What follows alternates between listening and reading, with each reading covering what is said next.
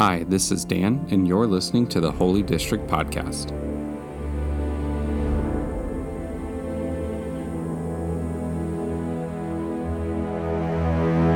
Welcome back. It is Tuesday of Holy Week, and we are continuing our series as we dive into the last words of Jesus and visit them. Today, we are going to talk through Jesus' statements around his mother. And so it's John chapter 19, starting in verse 25. Standing near the cross were Jesus' mother and his mother's sister, Mary, the wife of Clopas, and Mary Magdalene. When Jesus saw his mother standing there beside the disciple he loved, he said to her, "Dear woman, here is your son." And he said to this disciple, "Here is your mother." And then this disciple took her into his home. In first century culture, men would have been the breadwinners and the owners. And I find Jesus's care and concern for his mother here interesting, cool. I love it. I love my mom. I've watched her go through a lot of hardships, and she has overcome them. And I'm really proud of who she is and how I've seen her grow.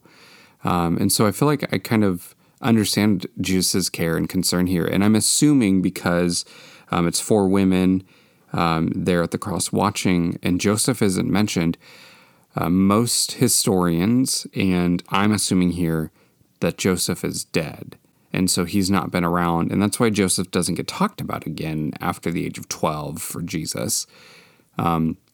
And so the oldest son, then it's their responsibility in that time to take on the care and the concern for the mother, and to make sure she's taken care of and well off, and to take ownership over the family and those things.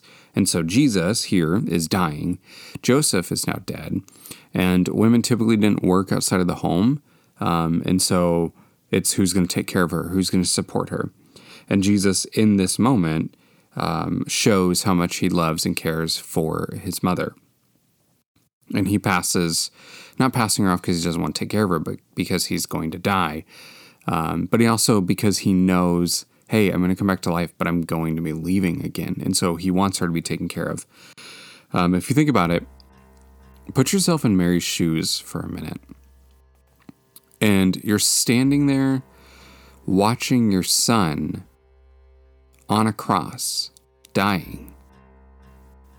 We like to think of, from Jesus's perspective, how beautiful, how much he cared for his mother. And I think those are true and good. But what about from Mary's perspective? What about that instance where she's watching this child she gave birth to suffering, suffocating on a cross? How horrible, what a horror for her to have to sit and watch. And yet, also, there's not a lot of hope to offer there, because for her, in that moment, she doesn't know what's to come. She doesn't know that he's coming back to life. She doesn't know the end of the story like you and I do. And so, I want us to sit in that moment with her.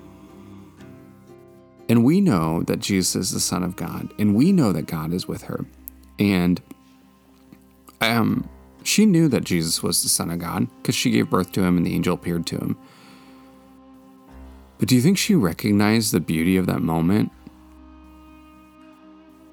And the irony of it, that it's here I'm watching the God self be crucified, and I'm experiencing this deep pain, and he's right there with me, in front of me. The good news in this is, in our deepest pain, in our deepest anger, in the things that feel not right and unjust, God is with us. He's not afraid of our anger. There is righteous anger, and he doesn't leave and walk away when you're angry. And so today, as we think through Jesus' death, but from the perspective of Mary, I want to invite you into a time to quiet yourself and your mind and to reflect and come to God and lament. If you're not familiar with lamenting, it's a practice of just coming and being honest. It's kind of like grieving, and you're sharing your hurt, your pain, and you're giving it to God, and you're just being really, really, really honest with Him of like, here's what I've lost, here's what I've experienced, and letting that be. And then asking Him, what does He want you to know? Because as we talked yesterday, Jesus delights in you. He finds good. And so in your pain, He's not afraid of it. He's there. And he's caring for you. And as we learn through many, many stories in the Bible, when God feels it, even in God's apparent absence, it doesn't mean He's apathetic. And in this instance on the cross,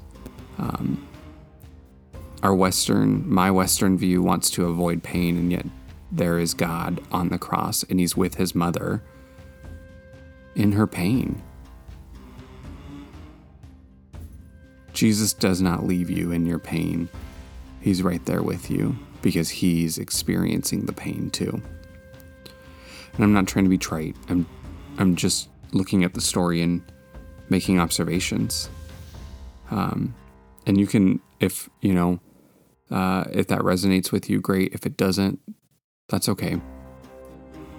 But I want us to consider the death of Jesus from the perspective of His mother as our opportunity to come and share of the unjust things that have happened in our life.